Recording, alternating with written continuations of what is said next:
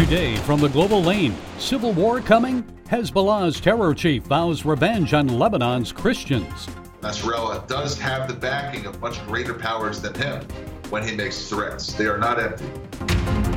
Tempers flare online and in the air. American anger rising. There's no end of provocations. We need to go in search of some way to make a workable country out of it. AI and high tech dominating our lives. Who will rule the new gods? We have these machines emerging, and people are beginning to worship those machines. And it's all right here on the Global Lane. Is civil war coming to the Middle East? Tempers are raging and violence is rising in the tiny biblical nation of Lebanon. 7 people were killed when gunfire erupted in Beirut. It came after Hezbollah and Amal militia members rallied against a Christian judge who was leading an investigation into the August 2020 Beirut port explosion. Well, joining us to explain what this may mean for Israel, the United States, and the Middle East is Greg Roman. He's director of the Middle East Forum. Greg, it's good to talk with you again, so please give our viewers some context here. Why this recent violence, and is it the start of another Lebanese civil war? I think the most honest and reliable person in Lebanon today is Judge Tariq Bitar. He is the individual who has been leading an inquiry into the devastating Beirut port explosion that took place a little over a year ago, when 1/3 of the city of Beirut was almost leveled, not due to an intentional act by any surreptitious forces where they might have blamed Israel or they may have blamed the United States, but because of the sheer incompetence of the previous Lebanese government that had decided to stockpile tons of ammonium nitrate next to a fireworks factory, and eventually a chain reaction set that blast off, which when you looked at it, you could have perhaps mistaken it for a small nuclear device.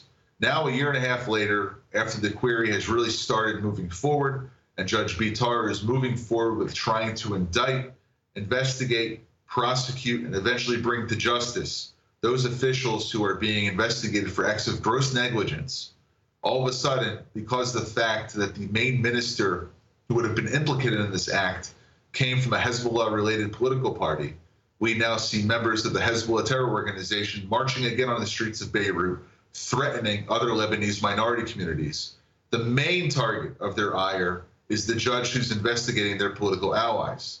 Now, this has not stopped Judge Bitar from going forward. And a coalition crisis under interim Prime Minister Najib Mikati has now led to the point where Hezbollah is calling for blood for those who were only defending themselves on the street of Beirut in those attacks which took place last week. So right now we're on the precipice of, I don't want to say it's going to be a civil war, but definitely an ethnic action that may take place, or an ethno-religious action that may take place as Hezbollah is looking for revenge. And it seems like Sunni and Druze and Christians are united in this against Amal and Hezbollah. This week, Hezbollah leader Hassan Nasrallah threatened Samir Jaja's Lebanese forces, saying Hezbollah has 100,000 fighters ready to take up arms. Is Nasrallah miscalculating, or is this just political theater? I think at the end of the day, Nasrallah is speaking from a position of strength. It's not just that he has 100,000 fighters. He also has the support of Syria and Iran backing him. So before anything happens with trying to find a way in which to get out of this mess that Hezbollah has currently found itself in after having lost 7 of its terror organization, or 7 of its supporters of the terror organization on the streets of Beirut last week, you have to take into context that Nasrallah does have the backing of much greater powers than him when he makes threats. They are not empty. And he still has tens of thousands of missiles on the southern border targeting Israel and communities across the border. If extensive fighting begins, how likely is Hezbollah to attempt to draw the IDF into the fray by attacking Israel? Well, this has happened twice in the past. Once in the 1976 beginning of the Lebanese Civil War, and also in the 1982 First Lebanon War between Israel and Lebanon. It was really between the Palestinians in Lebanon and Israel. But that was where the Hezbollah movement was born, out of that first round of fighting. Now, I think that you have to take into context that if Nasrallah has to face Sunni, Druze, and Christian opponents locally, and he tries to deflect by letting off the Lebanese rocket valve, or the Hezbollah rocket arsenal, which can act as a pressure valve for him, by launching attacks against Israel. Israel has threatened to turn southern Lebanon into a parking lot.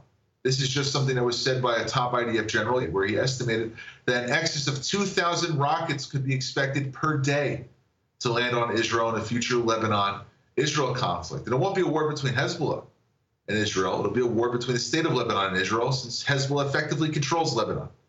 So Nasrallah is playing with fire if he thinks that he has the ability to threaten Israel, to even attack Israel and to get away with it.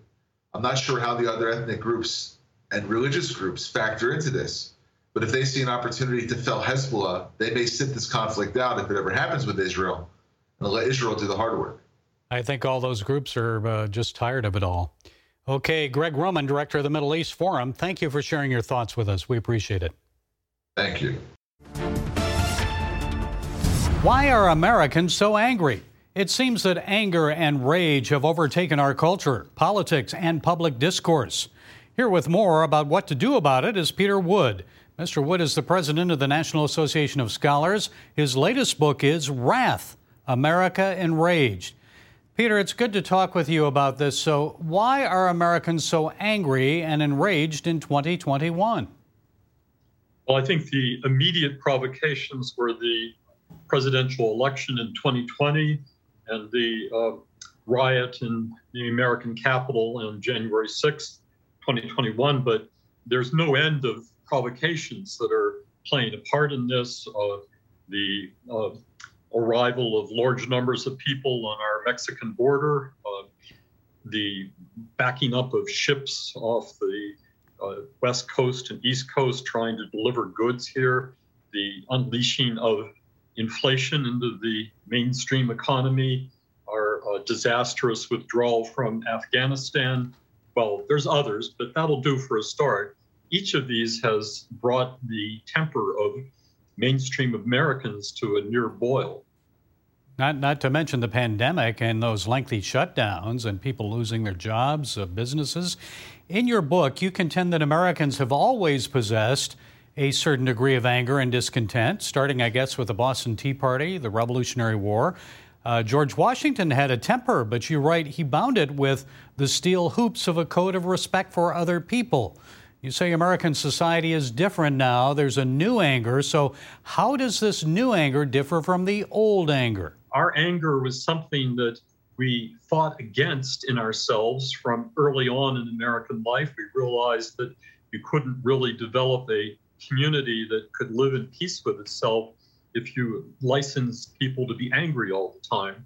So we developed early on a pretty strict code that said that giving vent to anger too easily or too often or too viciously was going to be a mark of a person who was not adapted to social life. So such people were scorned, they were reprimanded, children were raised to control their tempers, husbands and wives learned to get along with each other by putting anger to the side. We couldn't always live up to these codes, of course, but the fact was that they were codes, that we had a response to the person who was too much angry too much of the time. All of that began to change after World War II. It's an interesting historical set of developments that today we don't spend too much time on, but it's worth remembering that it was around then that Freudian psychoanalysis made its beachhead in America. And what did it teach? It taught that being angry and repressing it was a cause of neurosis. You shouldn't repress your anger. It would come back as some form of mental illness, mild or severe. How has this played out now in our culture? What effect have movies, television, music, social media had on helping to create and foment what you call this anger culture? Right. It's been an avalanche of first popular culture and then into our politics starting in the 1990s. I'd say the first real burst of what I call new anger on the political scene came during George Bush's presidency, when there were political commentators avowedly declaring their hatred of him. A flamboyant, self-regarding, prideful form of anger on the political left took real form then, along with the social media, which gave people a immediate feedback to their anger. They could express outrageous opinions and get attaboys from other people reading them. We began to become a culture that celebrated anger to the point where there was no relief from it. It entered into a 24-hour cycle of expressing our hatred of one another. Then entered Donald Trump.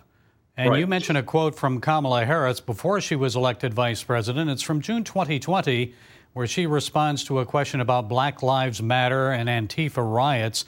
Tell us about that and how comments from politicians from both sides of the aisle, even Donald Trump, have added fuel to this wrath that you talk about. Well, let me start with Donald Trump.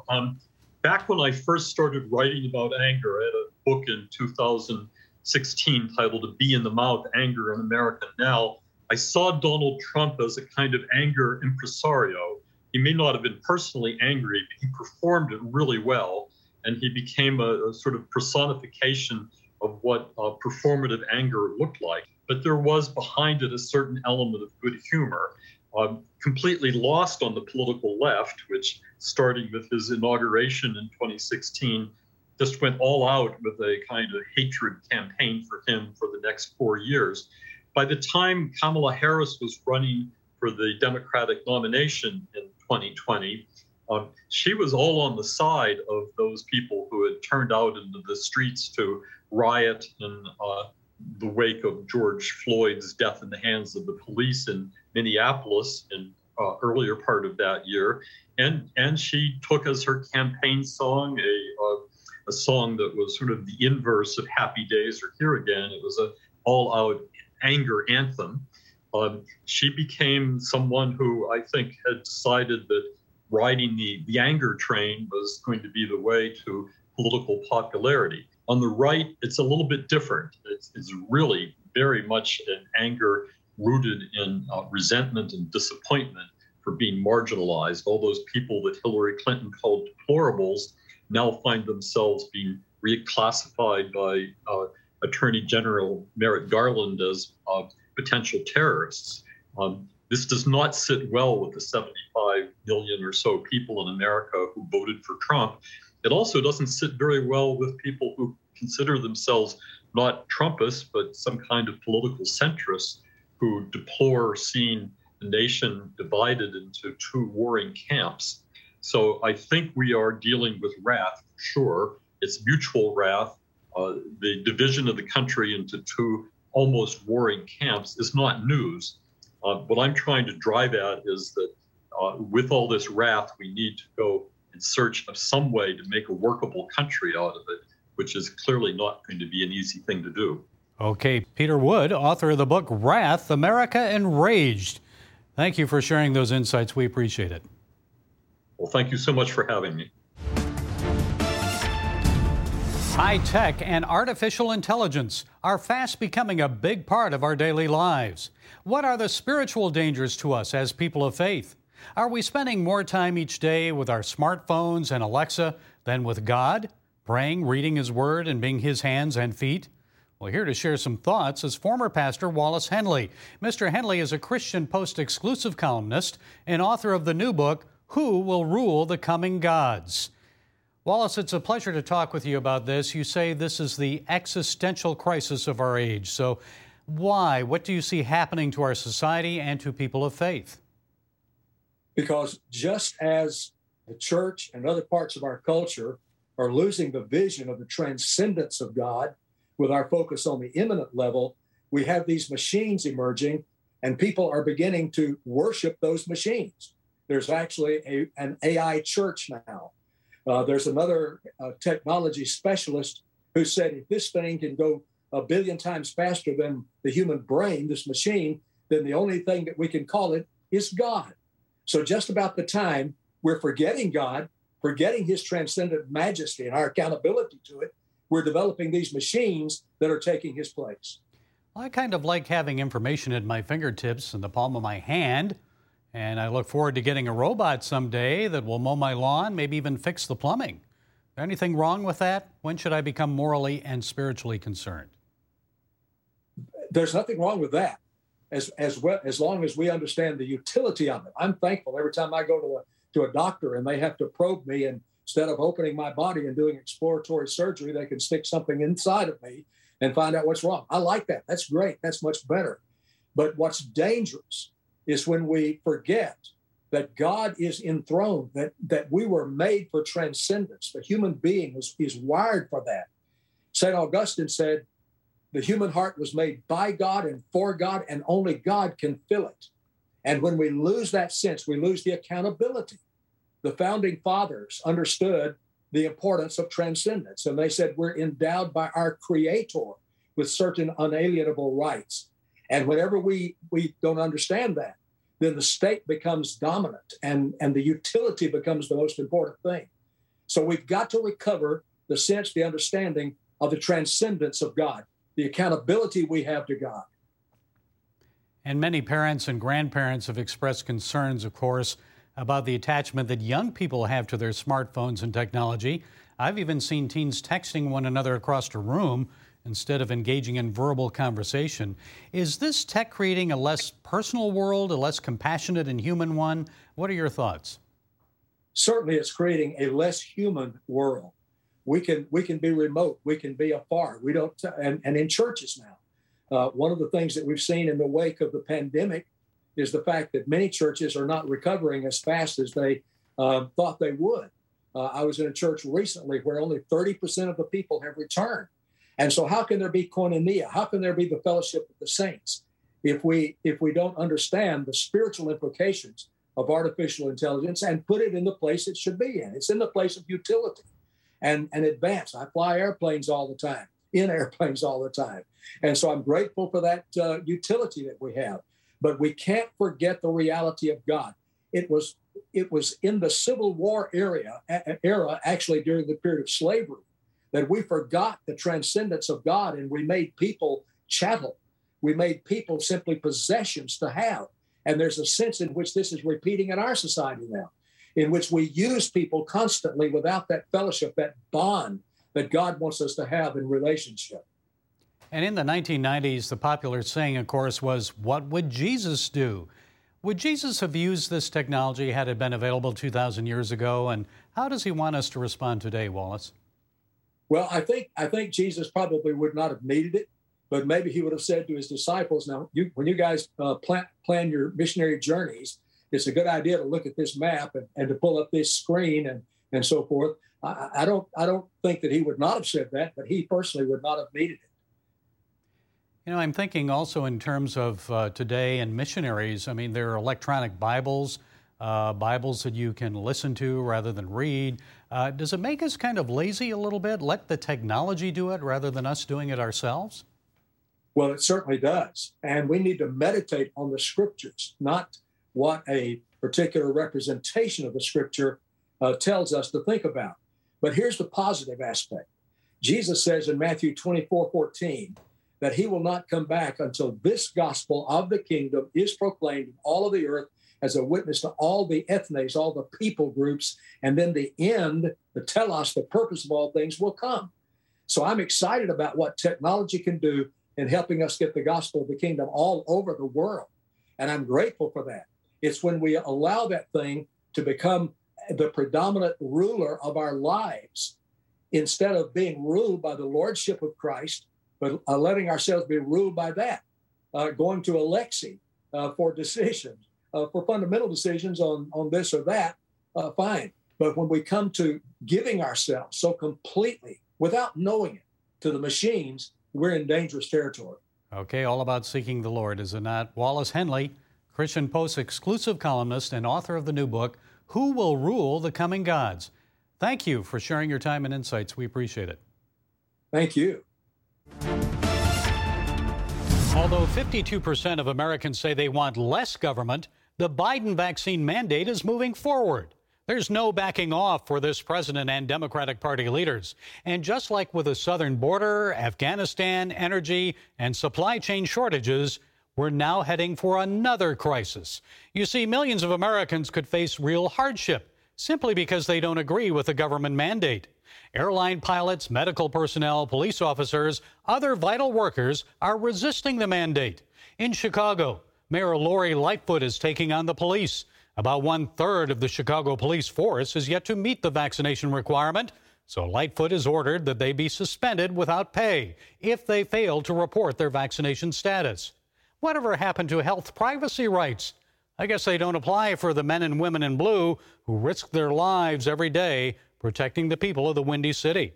Folks, with violence skyrocketing and Chicago averaging more than 2 murders each day, the city cannot afford to dismiss 3,000 to 4,000 of its police officers. The city of Seattle is facing a similar crisis. And what about companies like Southwest Airlines?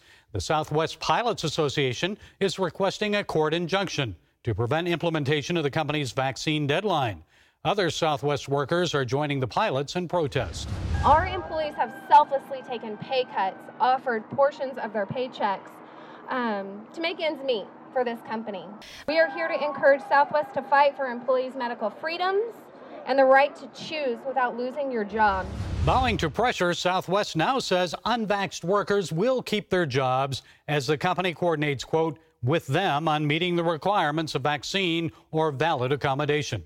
And what about religious exemptions? Governments and businesses are learning they must take them seriously. They cannot disregard religious freedom. The U.S. Sixth Court of Appeals recently defended the right of athletes to play sports at Western Michigan University after the university denied their religious exemption requests. In a unanimous decision, the court ruled that WMU violated the First Amendment rights of the collegiate athletes. Another federal appellate court made a similar ruling for nurses in New York State. Airline pilots, healthcare workers, police officers, firefighters. Folks, don't you see that in the name of public health, the vaccination requirement is actually denying Americans their God-given rights and placing the security and economic well-being of our nation at risk? America is supposed to be the land of the free. You cannot instill confidence and trust in the vaccine and in government when you force people to choose between taking it or losing their livelihood. That's not the American way. That's tyranny. Well, that's it from the Global Lane. Be sure to follow us on the CBN News and NRB channels, social media, and our broadcast affiliates. And until next time, be blessed.